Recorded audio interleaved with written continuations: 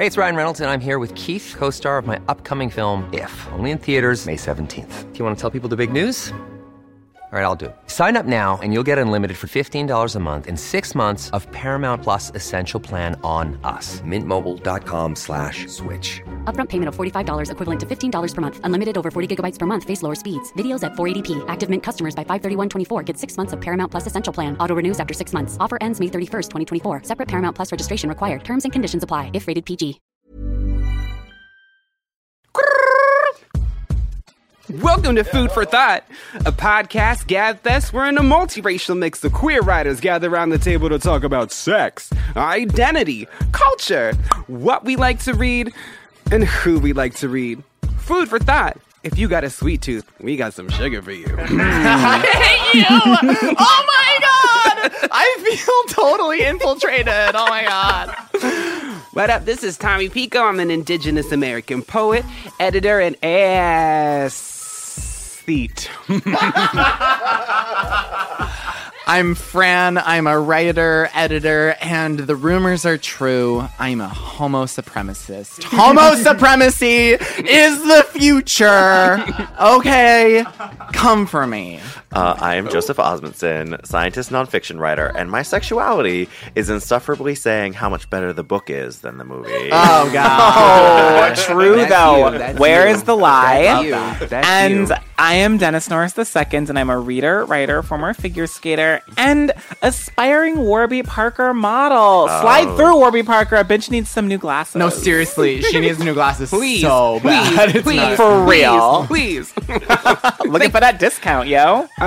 Joe, what we got on the menu this week? Yeah, so this week, y'all, we make Ira Madison III choose between blondes and brunettes. We consider all the gay supervillains that have ever been on screen, and we learn how Virgos always get the best, the most perfect, the most wedding dress wearing revenge. So take it away.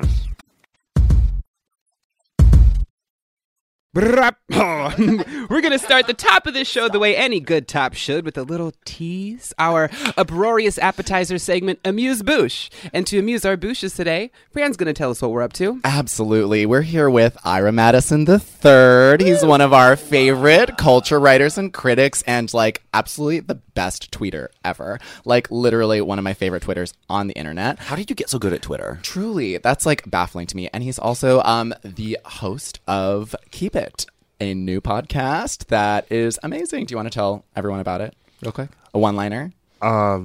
Subscribe and rate. No. Yeah, it's a pop culture podcast about the intersection of pop culture and politics, and I have two lovely co-hosts, Kara Brown, a former writer for Jezebel, and Louis Fertel, a comedian and writer. Yeah. That sounds like our audience would really hate Spectacular. We are just so excited to have you here, especially to play one of our favorite games, which is called Swipe Left, Swipe Right. If you are not familiar with this game, dear audience, who the fuck are you? Because we play this game all the damn time. All the damn time. It is wherein we play, we pretend we're on a certain dating app, and we are swiping left or right on cultural I love forms. that Ira tries to bring people into his audience, and we're like, fuck you! Don't listen to our show. That's our love style, yeah. But to clarify, swiping right is good, like like we like that, and as Joe says, swiping left is. So we're gonna start with some easy ones, and then we're gonna get a little controversial. Not that controversial, honestly. The stakes are really low here.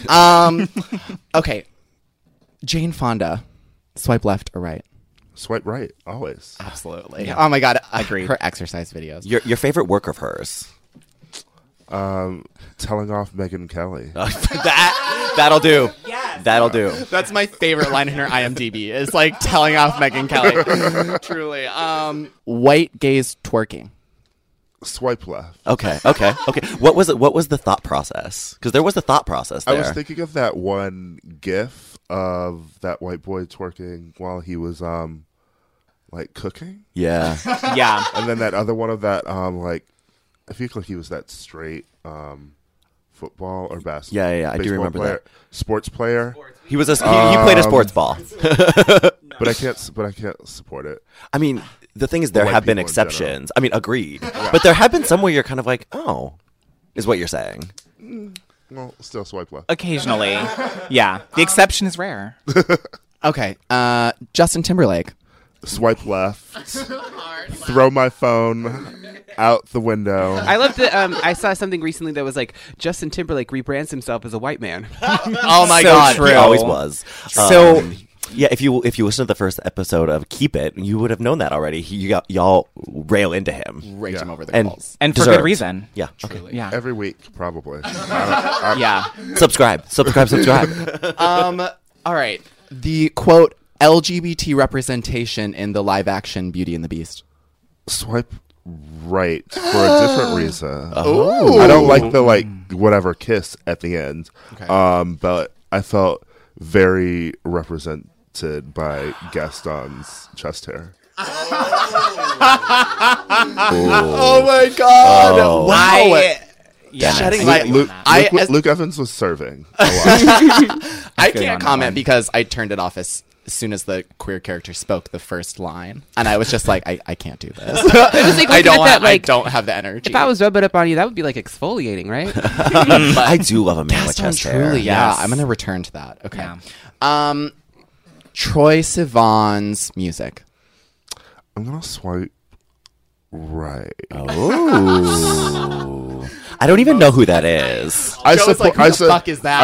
I support her. You know, I love that the teens have gay bops. But and I always I enjoy his new song. It's really good. But it doesn't sound like my pop music. That's nice that you it's an empathy swipe. It's like a swipe right for You're like, this you know. means something to someone. Yeah. So, and that's important. Yeah, You really know it's how not to play going to this chart, It's appreciation. but it's going to Yeah. chart, on the gay Twitter charts. You also don't play Tinder the way I do, which is just like, get through this fucking thing. Like, no, I think- You swipe really left think on about everything it. also, That's- Fran. You're Yeah. so much less Terrible. heroes. Yeah, exactly. Rainbow flags. I'm kidding, swipe right. Oh God, they're gaudy and terrible. I hate them. I love a rainbow flag. I feel hate like them. I just don't. They just don't do anything. For me. I don't really have an opinion. I'm Decline to they're comment. Not, they're not hurting anyone. So. I prefer, They are hurting my I eyeballs. I prefer hate the them. ones with a brown stripe. Okay. Oh, yeah. yeah. I You will say- prefer? Wait, you said you prefer those ones? Just because it pisses off white people. Yeah. Same. I will say, the day I came into LA back from San Francisco, on the day of that massive rainstorm, and there was a giant double rainbow going across the whole sky, and I almost got in 17 car accidents taking Instagram stories of it, just like every other faggot in LA, and it was beautiful. I like that rainbow. If it was a gummy candy, I would like it. Teams. Taylor Swift. Oh, swipe left. All the way. What about Taylor Swift's music? Swipe right. Oh, I have one. I have one. What about Taylor Swift's dancer choreographer friend, Todrick Hall? Swipe left. I love this game. I love this game. Just other people we know. Let's just keep doing other people we know. Wait, swipe right or swipe left? Todrick Hall's segment in the Virgin Atlantic. Have you seen that? Have you seen that? Yeah. I flew in yesterday. I flew on Virgin. My first time flying on Virgin. And as I'm sitting there, Your and they're first watching this, time? my first time flying on Oh, Virgin. I I was bet. taking screenshots of it, sending to these boys, being like, "Wow, YouTube." He got gets paid for really that. far. He I'm got sure paid paid for that. very So well much. for that. Virgin's More money got than I've that. ever been paid in my life. But I was like, "Damn." If Virgin wants to You put me in stand up that for Taylor video, Swift, and this is all you doing? Virgin got What's that she pink doing for dollar.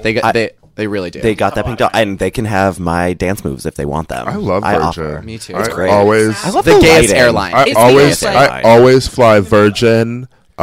It's like luxury in the sky. Virgin Air. On the street scene right now. No, and like the purple lights just make you feel like you're at the bar. You It's know? great. It's Yeah, great. but Todrick does frustrate me. So just like all of a sudden seeing him when I wasn't expecting to, like I felt It's a little unpleasant. triggered. Yeah, I was that's like, fair. but he wasn't blonde in it, so. Our last one, Jeffrey Masters. Oh my Swipe goodness. left. On that, I hope you hear that, bitch. We love you, Jeffrey. Just on last night. Okay. that concludes Thank you. our Amuse Thank you Bouche. so Thank you so much. much for joining us for this lovely game. You're like kind of funny, I guess. Wait, we really do continually make the mistake of inviting people that are funnier Smarter, than us. smarter and funnier. We need to stop. Like, what is the deal? Yeah. I don't have a Alex, book we need yet. to book more dummies. Come on, get on that. Giving us a thumbs up. Producer Alex. Okay, great. Let's move on. Yeah. All right, so Ira, we actually have never done this segment before. We've never interviewed a guest thought, and we are so glad to have you in the studio. We don't have a name for the segment. I said like loosely titled The Thought Seat, but Oh, I like that actually. Is it? Yeah. Is it? It yeah. kind of works. It totally works. Yeah, but we interview amazing, incredible queers in our studio, and like the first question that I have for you, which is like the burning question in my brain, which is, who would play Storm in X-Men's Storm movie? This is such a hard question. I know. Starting right with the stumper. Because, like, so many of the people I want to play her are already in. Zoe Kravitz. Of course. She was already in an X-Men movie. No. Oh, Zoe Kravitz. I thought Zoe Kravitz was in an X-Men movie. No, I mean, I don't want her to play. Oh, you do? I thought it was obvious. Oh, I'm so embarrassed. Wow, I have to leave. she's too light skinned. Yeah. Oh. Yeah. Oh, You know, okay. you need, like, someone like Black Panther dark. She's African. Yeah. It's hard because, like, I would want Lupita or someone to play her, but she's already in. But, you know, could do whatever. It's comics. You know what? I would love if Zoe Saldana could bring back her Nina Simone makeup. Truly play a great Storm. No. Tommy's No. screaming in the other room, just like his like. If Tommy was dead, he'd be coming out of the grave. Okay, so something that is amazing to me about comic books is that they were so ahead of the curve, like in terms of like LGBT representation. Like we saw the first queer character in mainstream comics through North Star, I think, in like the 90s, and when he was originated as a character in like I think it was like 79. The creator was like, I want them to be gay, and I think that like creatively they knocked it down, and he was able to come out in the 90s. But we don't ever see like that kind of gay representation or queer representation in the movies when the character actually gets to have a movie. Right. So like, you know, Catwoman and Batwoman are queer. They're queer in the comic books, and other mainstream characters are also queer. Why do you think movies aren't catching up? Yeah, it's weird because, like, movies are still very behind the curve, despite like Hollywood's sort of progressive, like, well, Hollywood used to like have this sort of progressive like veneer, which slid away quickly last year. What changed, Ira? What changed it? Meryl Streep, she changed it.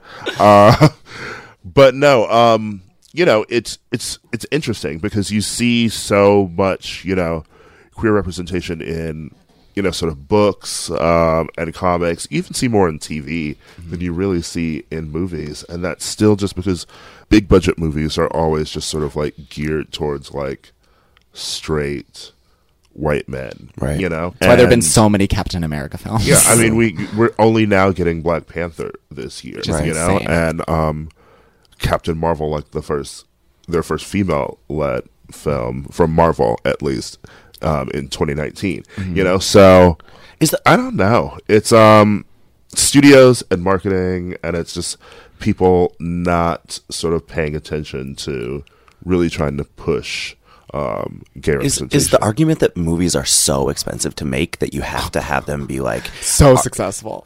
right? You have to really you have to have them appeal to everyone. Producers Yeah. make like Catwoman once. They're like, well, we're never going to do that again. And you know? we learned how angry we've always known, but we learned again how angry white people get when they see any diversity at Yes. all. It's like white people were mad at a black person in Star Wars. It's like, you know, the joke is like you have fucking aliens and all these weird things, but it's like a black person not allowed. And they feel like any representation is a takeover, right? Yeah, but you know, then you have smaller independent Right. films and things, and people really doing sort of that work. Yeah. Dee Reese's lovely movies. Yeah. You know, it's gonna be future generations of artists, and sort of breaking down that studio system that, as we've seen this year, is still sort of geared towards, men are in control, and straight men largely, and what they create, is stuff that appeals to them. As a culture writer, a lot of people who are already familiar with your work, an entry point for a lot of those people would be a piece you wrote about Moonlight and like what that movie means to you. A movie that started out small, or rather had a really small budget and then blew up. Could you, if people haven't read the article, or if they are not familiar with your work, what did that movie mean to you? Because I know it means something to all of the thoughts. It was just beautiful to to finally see like a sort of Black gay representation in a film, and like a big film. It was a Oscar-nominated film, an Oscar-winning film, right?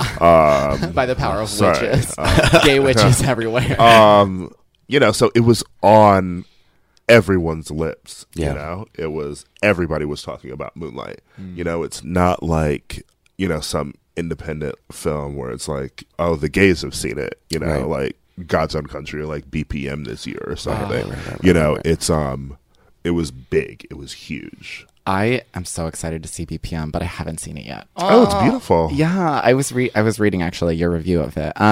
Your a place wherein you wrote about it. But on that, what is like a queer film, past or present, that you feel like people are really sleeping on? Paddington. No. Queer icon, Paddington. Oh my god, gay icon. It's better than the Babadook. Wow. Listen, Paddington knows how to dress. It's got a chic blue coat. It's true. It's so sexy. The coat is very good at protecting the cum. fur is always laid. The fur is laid. No. No. Oh my god. What is a film? Oh my god, I sound like trash right now. I'm like, this queer writer doesn't even know any. It's not like it's your job or anything. Right? I'm just better at yelling at people on Twitter. Not. You are very good at that. In your defense, you are very good at that. You're gonna leave the studio and be like, like I got it, or something. Speaking of yelling at people on Twitter or writing about people, do you think about the people you write about as you write? Like, you savage people online sometimes, and like, how do they react to that when you're in community with these homosexuals and you write about them online, and like, do people react? Do people like come up to you and like throw a drink in your face ever? An ex has, but not because I read about him. Writing about exes is my job. Yeah. Actually, like I'm not even working on a book at the moment, like a memoir book. I mentioned it offhand to someone once, and then a ex sent me a very lengthy email about how they did not want to be in that book. Oh my god! And I was like, no one was thinking about you. Put the email in the book. Put the email in the book. Nobody was thinking about you. It's interesting, sometimes obviously there's people who don't like you because you are very open and honest about them. But I feel that a lot of the relationships that I've built as a writer here, and from people who are filmmakers and writers and actors and like publicists and things, a lot of people respond to the fact that I'm very honest, and they, like that I am a writer who, I don't really say nice things to just appease people. It's always going to give my opinion, and more people agree with it than you think. Well, I think a lot of people slide into my DMs to tell me they agree with things that I'm saying about that. Who can't, acknowledge that they agree publicly. Oh my god, I'm like on the seat of my pants. I just have to know. I mean, I think the thing is, you typically write, like, you're smart and you write well, and you don't write meanly just to be mean. Like, you're not Thank you. what's the Perez Hilton who's like sometimes just mean to be mean. So I find, like, for I me, heard he's nice now. Is he? I don't like know. that. I don't follow her. I don't know her. Like, I'm never mad when people write something critical of me when they're thoughtful. Like, that's actually, that's fine. That's great, because I can't wait to read your book. Oh, you can be as mean as you want. So, follow up to that, have you made out with Todd Ricall then? at the bars? Oh my Who? Correct answer. No. I mean, first of all, I'm black. I don't know if he. I'm not. I don't want to shade her. I don't want to shade her. No, you did, babe. She seems whites only. Wig. Oh my god. Inside info, she is. Yeah. So, I mean, you can't be in a Taylor Swift video and be whites only. Just so. I'm so happy right now. My nipples just got hard. Okay. I find we as writers do write a lot of shit about our exes or people that we will later have to reckon with. Do you, as a culture writer, do you have like, I mean, you're probably way past this already, but do you have like a dialogue with yourself, or did you initially, when you first started doing this, was there a moment that crystallized for you where you're like, I have to figure out how to possibly sit in a room with the people that I write about, or something like that? No. I love that. I just always sort of been that kind of person, though, you know? Like, and I feel like then I was able to just translate it into writing. You know, I aspire to be you. I've always been that sort of person who's like, oh my god, I have to sit in a room with someone that, you know, whether it's Twitter, spilling tea at brunch, you know, I'm just that kind of person. But I also, you know, as you said, I don't attack people just to attack things. Right. Yeah. If I'm attacking something, it's a well thought out critique, and you know, it's sometimes you just have to agree to disagree with. And people. it's also important, actually, I think, that you're capable of sitting in the room with people. I don't like it when people sort of, you know, will write whatever, negative or positive, as though that person doesn't exist, and then gets awkward when they actually see them. No, people are people. Truly. And it's like, you can build a relationship through and around critique. Like, I think that's one of the things, is that the internet has made us all feel like critique is the end of everything. Like, the internet has lost a lot of nuance. Obviously. Take this award season. We're in LA talking about award seasons. I love it. The film Three Billboards. Right. I find its depiction of black people sort of appalling. And there's like some sort of like, there's like some like casual homophobia in it too. But I love the writer Martin McDonagh. You know, because I love his previous plays. You know, so when I write, you know, it's about, I don't like this work, and I think you're a playwright by trade. You know, a few years ago. You know. But it's, you know, like I like his work, but I really think that this work missed the mark. Yeah. And, you know, you would hope that you can critique someone's work, but also be like, I appreciate you as a writer. But sometimes that nuance is lost, you know? I feel like everyone assumes that, like, I want it to, like, burn the set of La La Land to the ground from last year. But if people look back on, like, my initial critique of it, like where I review like the Ryan Gosling character and said it had like sort of like a white savior narrative, I mentioned many times in that critique that I liked the movie, which got lost in translation the minute you critique something online. For those of you not familiar, Ira, a lot of work that Ira was doing last year blew up around the Moonlight / La La Land debacle. The fight. Yeah, and people dragged you into that. So what is your favorite like non-gay or queer film? Meaning there is no gay or queer character or relationship or any actual concrete character in there, but it's like the gayest movie I've ever seen. Down with Love. I've never seen it. Really? Yeah, what is it? It's Renee Zellweger, and I'm turned on already. It is Ethan Hawke? Ewan McGregor. Sorry. How dare I say Ethan Hawke? Gorgeous Ewan McGregor. It's a sort of like a romp that is set in the 60s, and it's a take on, you know, like the Pillow Talk movies, like the Rock Hudson, Doris Day films. And she's a writer who's writing this book, you know, called Down with Love, and he's like this cad who's with her, and it's about them falling in love. And it's just like very funny. David Hyde Pierce is also in it. He's great. Also, just very non-gay. You know, non-gay. Oh my god, yes. Yeah. I remember we had a movie club in high school, and I made people watch it. And they were like, "The fuck are you making this?" They're like, "You're gay, right? You're definitely gay." But everyone loved it at the end of it. They found it really funny. Yeah. That's amazing. And finally, where can all of our listeners find you? I'm at Ira She's cool like that. All right. Well, thank you, Ira. Thank you. Thank you for having me. Thank you for being here. We really appreciate it. We love you. It's time that we move on to the meat of our discussion, the thought process, spelled T-H-O-T. T-H-O-T. Fran, tell us what we got today. The Oscars are today, so we're talking about queer movies, and it has been a gay as hell year for film. Like my favorite film this year, which was Una Mujer Fantástica, or everyone else's favorite, which was Call Me by Your Name. We had a whole lot of other movies like Battle of the Sexes, Beats Per Minute. All these other films came out this year that kind of showed us some sort of queer representation. I mean, like, we even had a movie about a mute woman that wanted to fuck a fish in The Shape of Water, and that was like the queerest movie I've ever seen.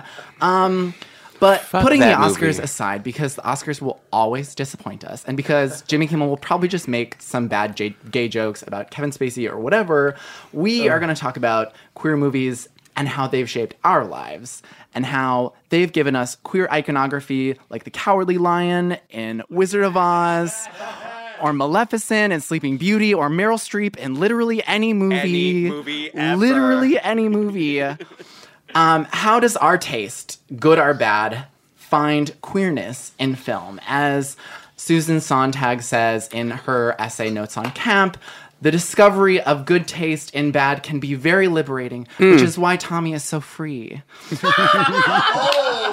And so, I want to ask all y'all. Oh, you're going to pay for that.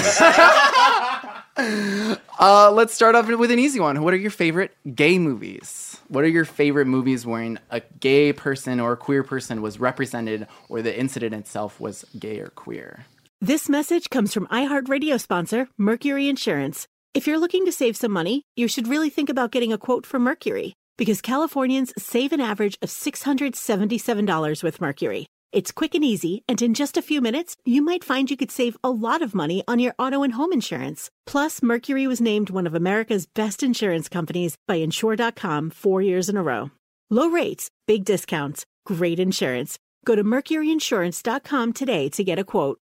It's crazy how much we have to pay for outdated, impersonal healthcare, and even crazier that we all just accept it. It's time to face facts. Healthcare is backwards. Luckily, there's Forward, a new approach to primary care that's surprisingly personal and refreshingly straightforward. Forward never makes you feel like just another patient. Backed by top-rated doctors and the latest tech, Forward gives you access to personalized care whenever you need it. Using in-depth genetic analysis and real-time blood work, Forward's top-rated doctors provide you with in-depth insights to better understand your genetics, mental, and physical health. They then create custom, easy-to-understand plans to help guide you to achieving long-term health. With Forward, you get unlimited in-person visits with your doctor and access to care anytime via the Forward app, all for one flat monthly fee. It's time to stop accepting backwards healthcare and start moving your health forward. Visit GoForward.com today to learn more. That's GoForward.com. Sticky notes, email alerts, a string around your finger. They're just not big enough. So here's a big reminder from the California Lottery. Tonight's Mega Millions jackpot is over $350 million. Whew. Play now. Please play responsibly. Must be 18 years or older to purchase player claim. Hi, it's Laverne Cox. And on my new podcast, The Laverne Cox Show, we're ripping the Band-Aid off trauma resilience, dating, diet culture, dating, white supremacy, dating. Okay, I'm not gonna get explicit, but just because you cute, like I'm not going to. I know what you were gonna say. Yes, girl, I've been there. And honey, we have a lot of fun along the way. You have a lot of lesbian fans who love your femininity and glamour, and they just really, really want you. And I want us to talk openly about the difficult things we all face as humans, and as humans in America. Racist white people in the United States will sign their own death certificates. They will vote for policies that crush them, no safety nets, no health care, because they feel too much like entitlements, and those are folks of color, right? Listen to the Laverne Cox Show on the iHeartRadio app, Apple Podcasts, or wherever you get your podcast. Make sure you subscribe and share. I loved a lot of the 90s gay movies. I think that I consumed them very passively, in the sense that, my brother is a good 10 years older than I am, and he came out when I was very young, and in the early, mid into late 90s, I would watch a lot of these movies like Trick or Jeffrey or Billy's On-Screen Hollywood Kiss as a way of like getting to understand my brother. But like my absolute favorite from that time period was Tu Wong Fu, Thanks for Everything, Julie Newmar. Tu Wong Fu.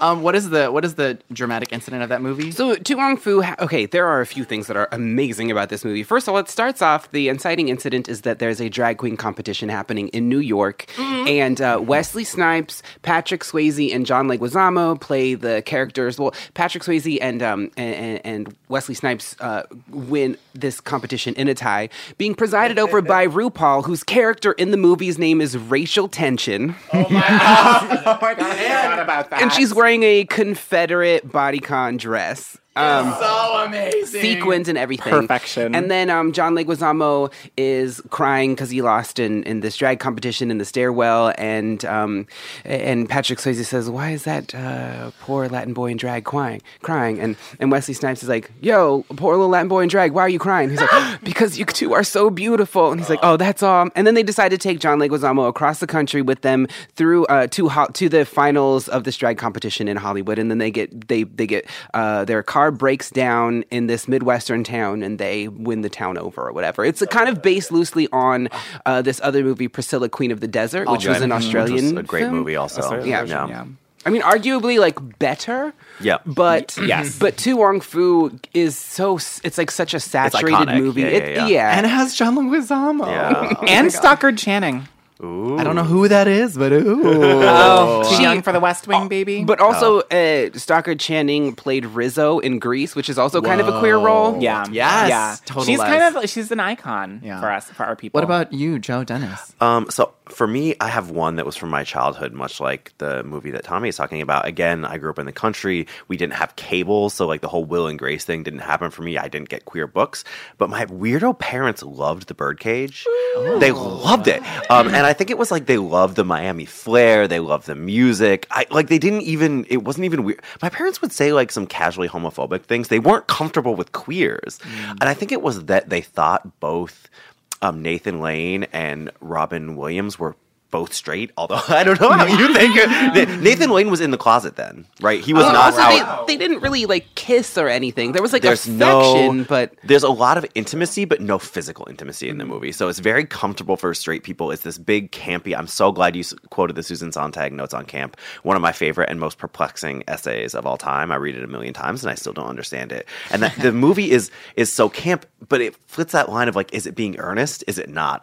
And it's based on the French Le Cage aux Folles, which is a French movie that's been made a gajillion times. So that is definitely a movie that I remember as my childhood being like, oh my God, look at these men doing all these things. They're amazing. Is it camp? Because Sontag talks about camp as being something that's earnest, but like, she's like something that saves a thing from being camp sometimes is that it is successful. That like camp is defined by its like failure in one arena, but its success in another. And I just thought of like, it is earnest and it is saturated and it is hyper stylized. Yeah. But it was still affecting on the level of the movie having the heart. movie itself, Well, Susan Sontag. So first of all, we are quoting Notes on Camp, which is an amazing essay. It's extremely dense, but also very readable because it's bullet pointed and you could like read it in a hot second. But so go out and read it. But Susan Sontag also talks about how camp comes in two different forms. In its purest form, it is deeply unaware of itself. Self-awareness. So it's Joan Crawford going down the stairs in Mommy Dearest. It's Judy Garland screaming and crying as Dorothy in Wizard of Oz because someone took her dog. You know,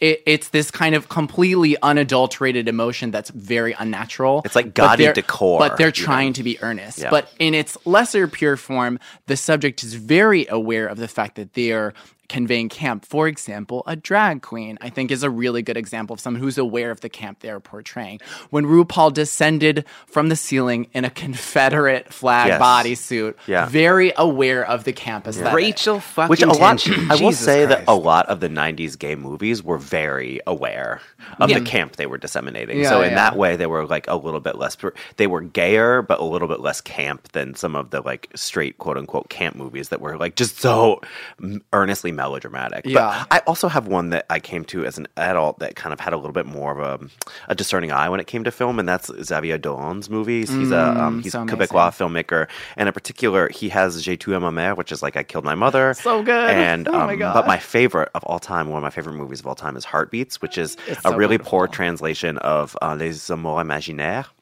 which is about a love triangle between this like amorphously sexual kind of like straight-ish beautiful man and then like a gay and a woman best friends.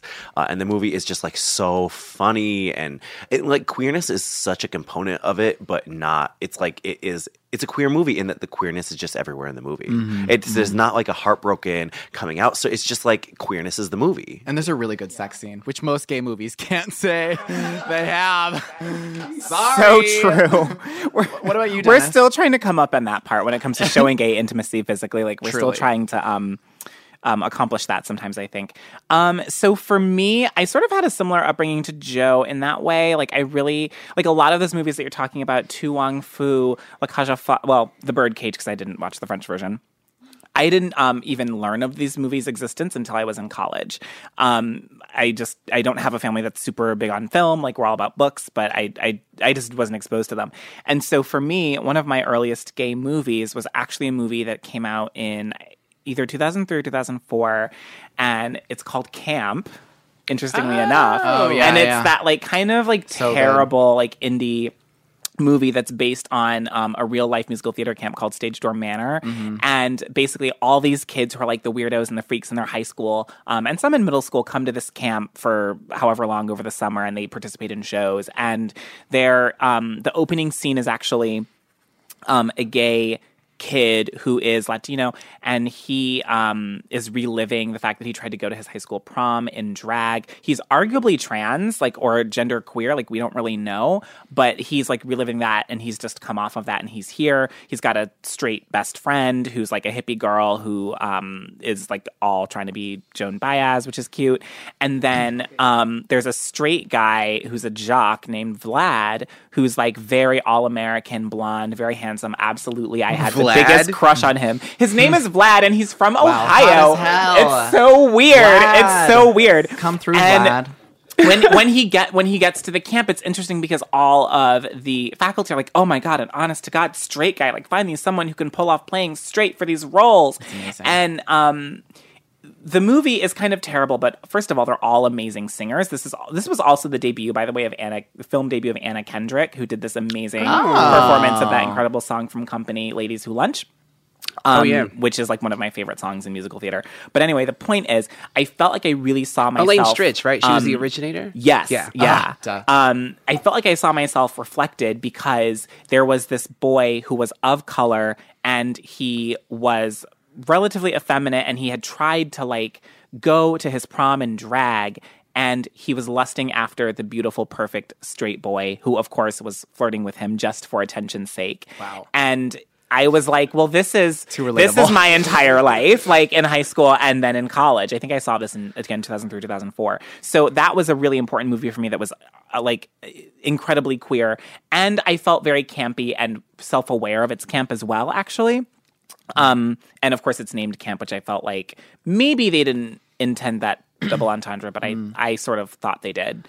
So that movie meant the world to me because I just was like, okay, I'm not the only one. Wow. Yeah. I want to kind of bounce off of this when you talked about seeing yourself reflected in a movie. There's this one, it was called Get Real, and it was a British gay movie. And there was this like effete boy who had a crush on the soccer star in his high school. Oh, I saw this in college. Yeah. I remember And then it. he ends up like actually hooking up with this boy, and they like have like a torrid relationship for a little while. But like the guy can't actually go through. He can have homosexual sex, but he can't go through with having a homosexual relationship. I don't know what that's like at all. But I remember seeing it in high school, and I was like 14 years old, or middle school, maybe high school. I don't know. I was really smart. I went to high school early. I was like 14 years old, and I had a crush on the soccer star at our school, Chad W. And in retrospect, Chad he W. was not that attractive, but he was smooth. You know what I mean? Like he was fly, and I liked him a lot. Sometimes it's just that swag. And I just like, that was like the first soccer swag. and one of the only times that I kind of lusted after like a straight dude. And this movie, sorry, Get Real, I love you, but like, you were an enabler because you made me think it could happen. Wow. That is so motherfucking true. Even with camp, you see it and you're like, but Vlad, if you just leaned in one more inch, you would kiss Michael, and then you would realize that this is the love that you need. And I definitely carried that through my college education. You guys are poking at something for me that was in any gay movie that I watched that had an incident of queerness. I had a sort of agony watching it. Right. Yes. Not being, if I was not out of the closet, sometimes even now in the closet, when not in a happy relationship, I'm single, I'm alone, whatever. Like, I'll watch these and you movies. like it that way. I love it that way. Let's be clear. But like, sometimes I'll watch these romance movies and there's this twinge of agony. Before I came out of the closet, it's like, oh fuck, that's me. Like, for me, that mine was not campy, but my film was Billy Elliot. And like, that movie just meant so much to me. It was the first rated R movie I ever watched. It was the first movie I ever watched with any sort of incidence of queerness. But does he come out as queer in that movie? No. The The main just character's implied, right? The main character's actually probably straight, I would say, because there's an Yeah. incident wherein his best friend puts the moves on him, and he's like, "I'm not like that," but his best friend is gay, even though they're like 10 or 8 or something like that. They're really young. But I said that too when I was 10. The story is about a guy who loves ballet for for whatever reason. He's born into this coal mining family and he loves ballet. Like everyone's fighting, and he could not have been put in a worse family, in a worse cultural climate, in a worse culture of Scottish manliness to like love ballet. But I love the movie because it wasn't necessarily campy. It was just kind of very beautifully itself. Nor was it tragic, though. I think that's one of the things that I find not troubling, but hard with gay movies is they fall into like one of two categories. It's either like camp, like The Birdcage, and it's it's a comedy, or it's like heartbreak.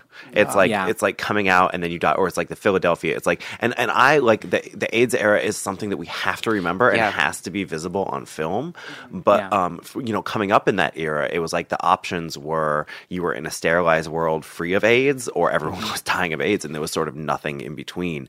And so it's nice, like these films that give you a sense of like queerness or difference that is just an aspect of someone's life and doesn't fucking wreck them. It doesn't wreck their life. Is like really refreshing. That's kind of that to me was the emotional tension of the movie Jeffrey. When that came out, it came out and it was about the AIDS era, but it was absolutely a comedy. And the movie was not a very good movie. I think I remember Roger Ebert's review was just like, it's not a very good movie, though it makes great commentary on this thing, and that puts a lot of pressure on it. And in Jeffrey, the movie, like the main character, he's like so scared of contracting HIV that he becomes celibate. Yeah. And as soon as he becomes celibate, he meets the man of his dreams who happens to be HIV positive. Which is insane. But an insane premise. But Jeffrey, I gotta say, the redeeming quality of Jeffrey is the fact that Patrick Stewart plays gay, and he's a member of the Pink Panthers, which is a group of gays who wear short pink shorts and try to end gay bashing in the city. Literally same.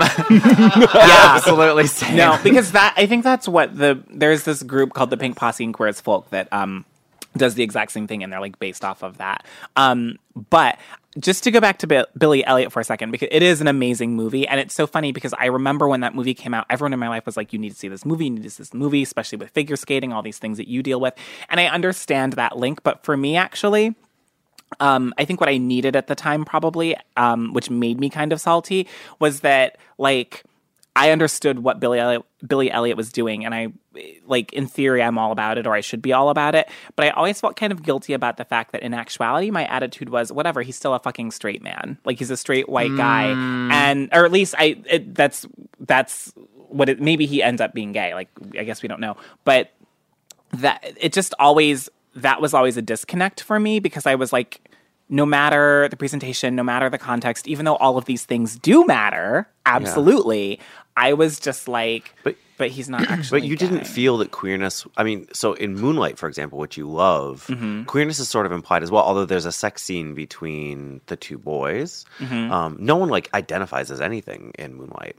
I know. But the whole movie of Moonlight 100% revolves around gay love. Yeah, I totally agree. Where Billy Queer Elliot love. revolves around the fact that he escape. loves ballet. Right, Yeah, right, the right. and escape. like that his and But you bring up a really good. I think you bring up a really good point in that like I usually do. I know. I was my next question for y'all is like, what is your favorite non-gay movie? Meaning there's no gay queer character or gay queer incident within the film, yet it's so gay, like gay as hell. Like Billy Elliot would have fallen into that category, but there's a very quick kiss moment that I would clarify as gay, where there are movies that are just like gay as hell without needing. Like Thelma and Louise. Yes. That is on my top 5. Yeah, just top go 5 of across, all just time. go shoot at men and live without the men. Yeah. Or Fried Green Tomatoes. Yes, that was on my list. Moulin Rouge. I loved Yes, Moulin yes, Rouge. Moulin Rouge for that film sure. was so gay. Moonstruck.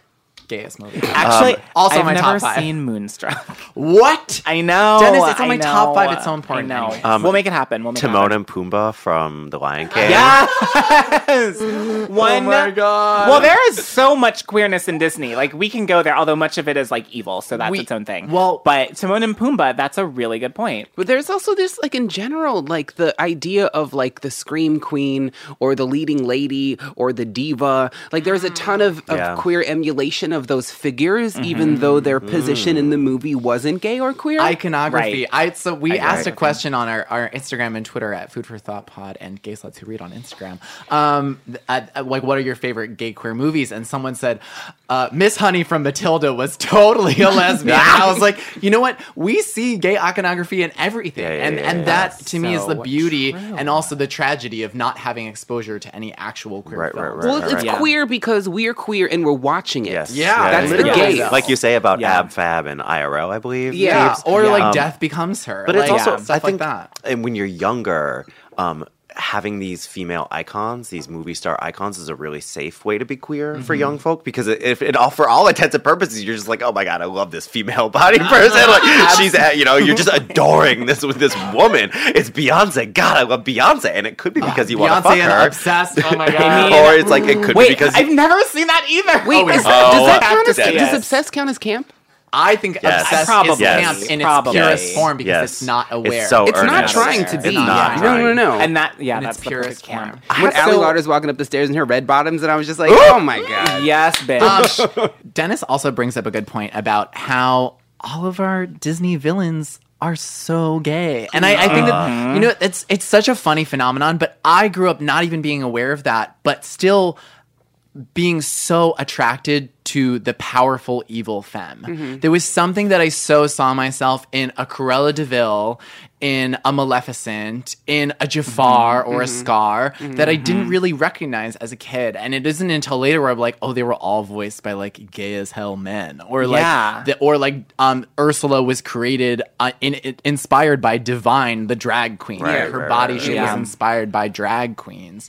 Yeah. But why do you guys think that is? Well, I think, you know, that idea of a sinister dandy That's right. isn't exclusive to Disney. Yeah. Right? No, It has not its at all. antecedents. If the thing is, like, I wanted to preface this whole thing by saying, like, this isn't an exhaustive review of queer cinema. None of us are really cinephiles. We just all really appreciate this gay ass Yeah. shit. Yes. Very important. But I think it's a similar side of the opposite side of the coin, where it either feminism or dandiness or whatever is like the epitome of evil, and on the other hand, it's like the punchline. The punchline. That's Yes. what I was gonna say. Because I think of like Sister Act 2, which has this really effete monk. Right? And it's just like Yes. his mannerism is like a punchline. He's like, oh Lord, when are you going to come to my aid? And it's like anytime he says anything, it's like, that's the joke. Right? Yeah. And that's like such sort of like 90s humor where it's like an accent. So the fact that somebody has an accent is the punchline.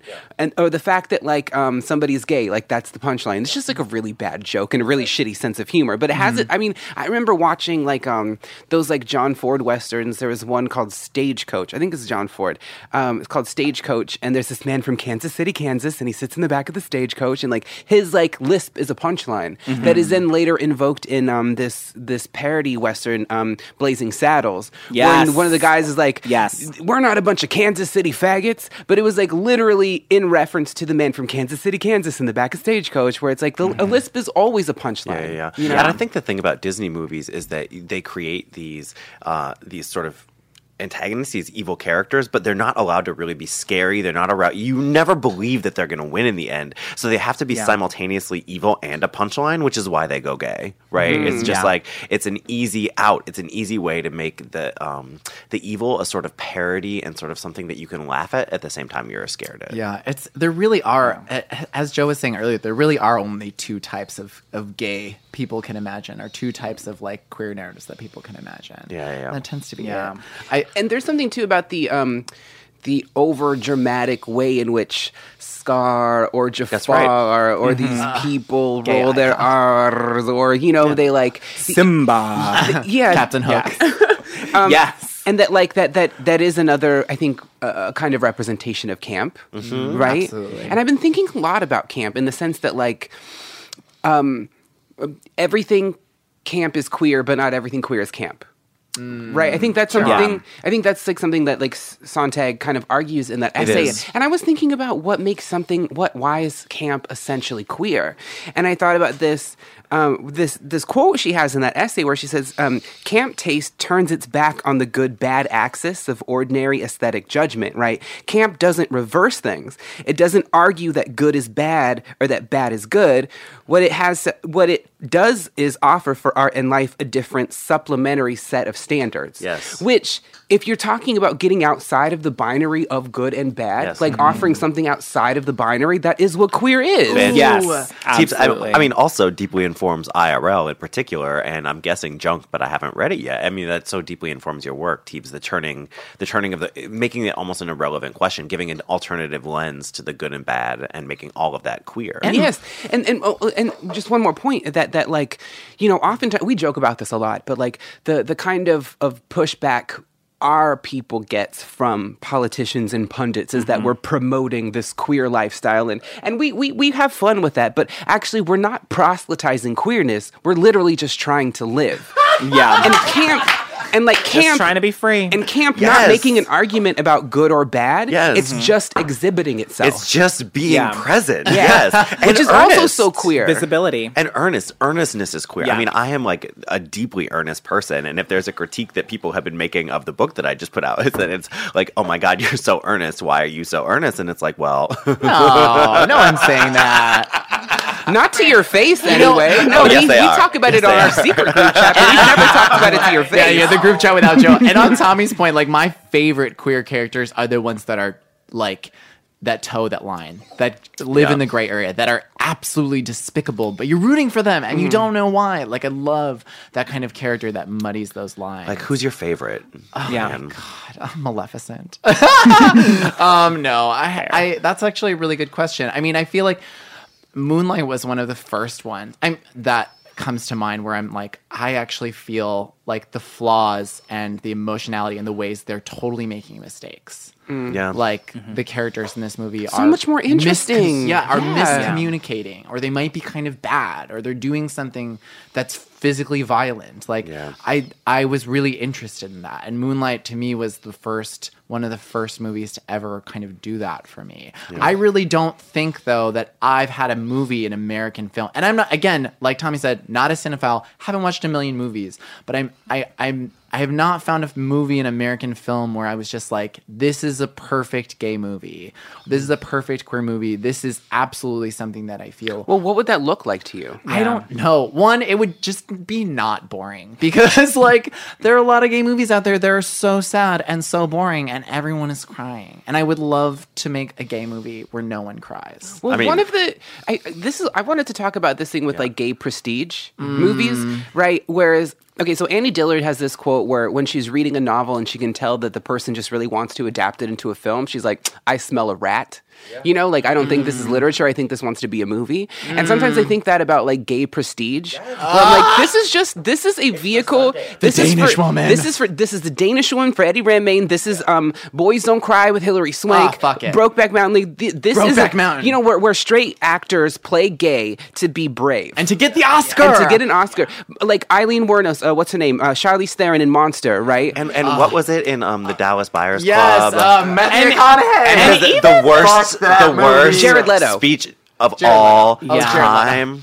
I didn't say this. And even Colin Farrell in A Single Man.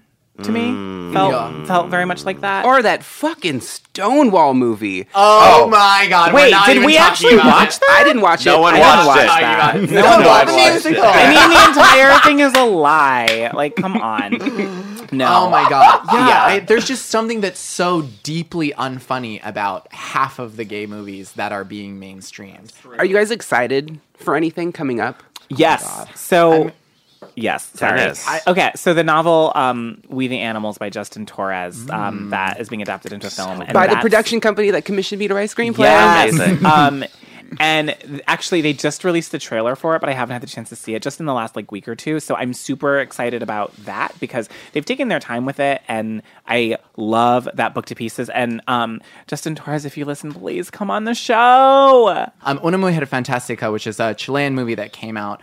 It came out last year for 1 week, and it'll be coming out again this year. So go and catch it in the theaters. It's about a trans woman whose lover dies, and she has to figure out. I fucking just saw the preview for that. It looks so fucking good. It's so good, Tommy. It was my favorite movie from the year. So everyone go out and see it when it comes out. But also Garrett Conley's Boy Erased is coming out. It is a memoir.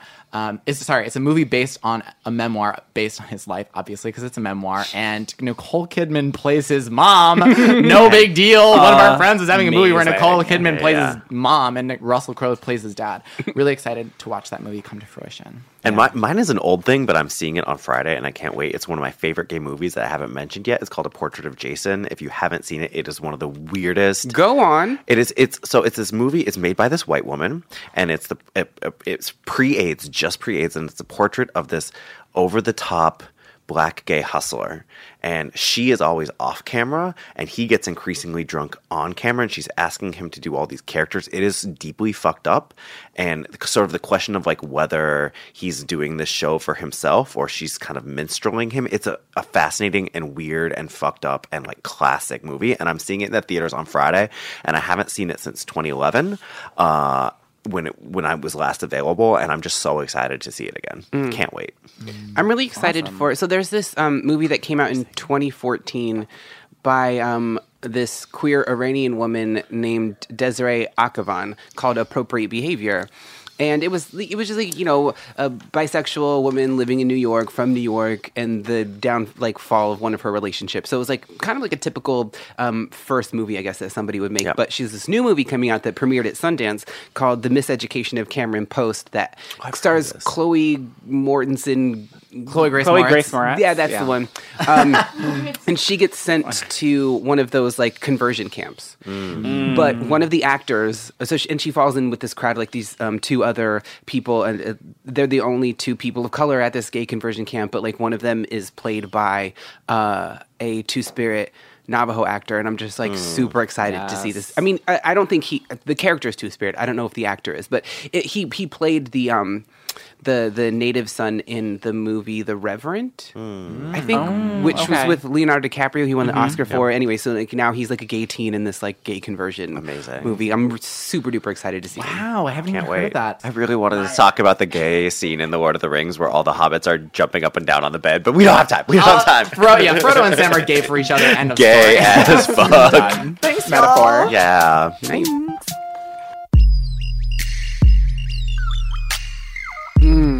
I've got that feeling like I'm full, but I could fit one more thing inside me. Dennis knows how I feel. So for our dessert today, Fran's got a suggestion for us. Okay. You know what? Y'all probably are familiar with the thing that we are talking about, but if you are not, you are in for a treat. There is a video online of Beyonce, the one and only, on the On the Run tour, going out in the middle of the concert in a full wedding dress and singing a rendition of Resentment, which is kind of has the dreaded term on this show, a vintage Beyonce song. I was going to say, you're going to have to catch me up to speed, because I'm not that familiar with pre-visual album Beyonce. This was 2 years before Lemonade, before she came forward very explicitly, but not explicitly, about the fact that Jay-Z was cheating on her. she came out in a full wedding dress and sang Resentment, which is a song that is entirely about cheating, entirely about mistrust of your partner. And she went out there and In a wedding dress. Ugh. And she welled up. She got extremely emotional. She started crying. Now everything you told me really don't apply to the way I feel inside. Loving you was easy. And she, the biggest twist, changes the lyrics of the song multiple times so that instead of saying for 6 long years, she changes it so that it's for 12 years, which is the exact amount of time that her and Jay-Z had been together at that time. And instead of saying she ain't had half of me, she said that bitch will never be me.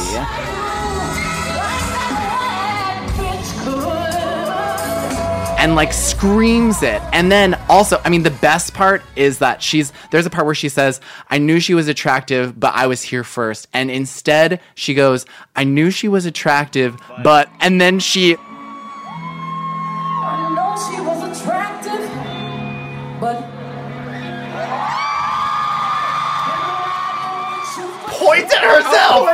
She just points at herself. She's like, fucking look at me. Just look. I'm Beyonce. And everyone in the crowd loses it. And like, this is kind of old news to us because like we all knew that Jay-Z was cheating, but like this was like a very public acknowledgement that still felt small and it only for the fans. It was so important.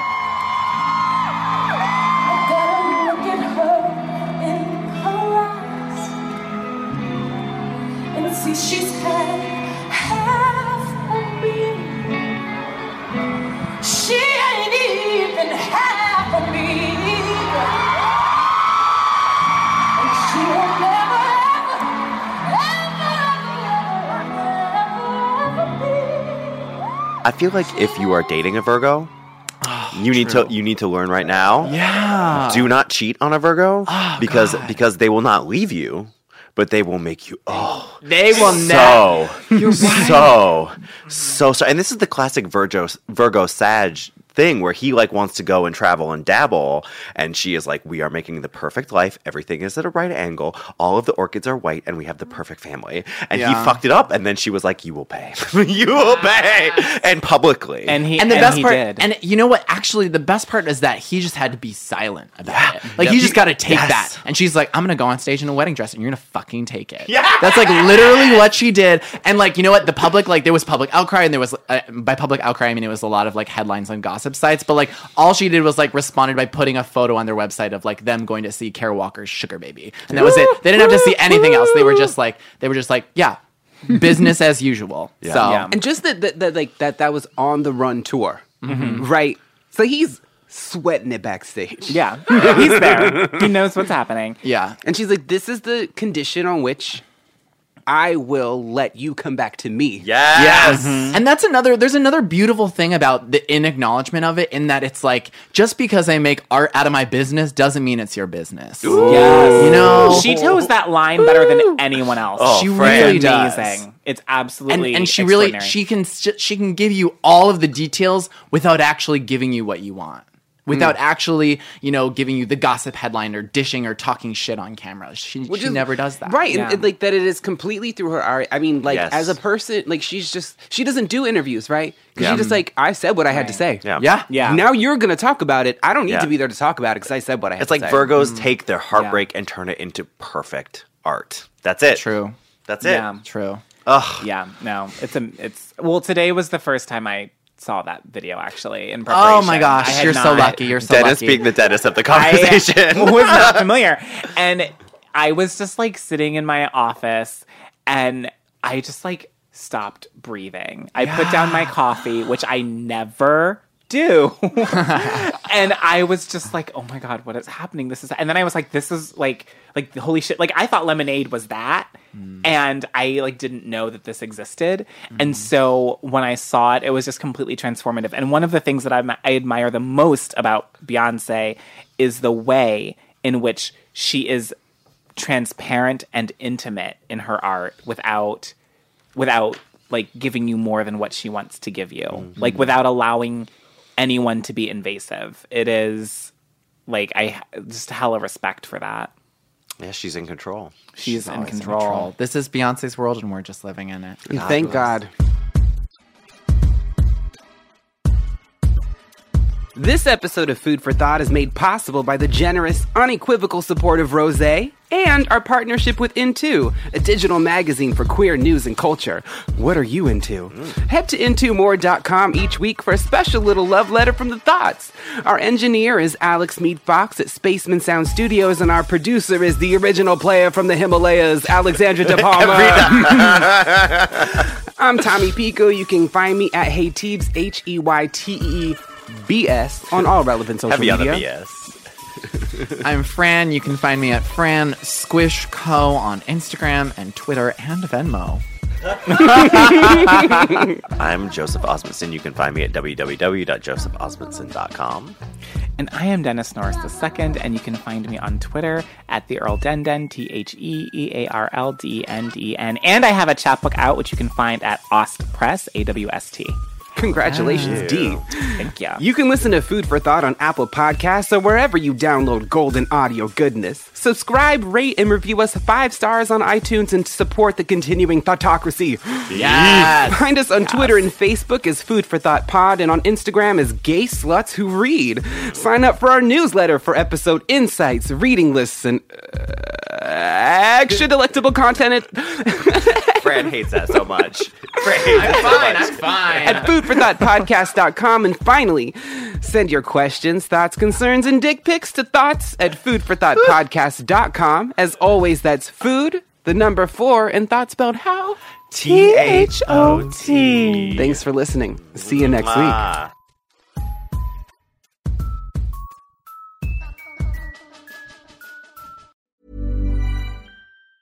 Ever catch yourself eating the same flavorless dinner 3 days in a row? Dreaming of something better? Well, HelloFresh is your guilt-free dream come true, baby. It's me, Keke Palmer. Let's wake up those taste buds with hot, juicy pecan-crusted chicken or garlic butter shrimp scampi. Hello Fresh. Stop dreaming of all the delicious possibilities and dig in at HelloFresh.com. Let's get this dinner party started.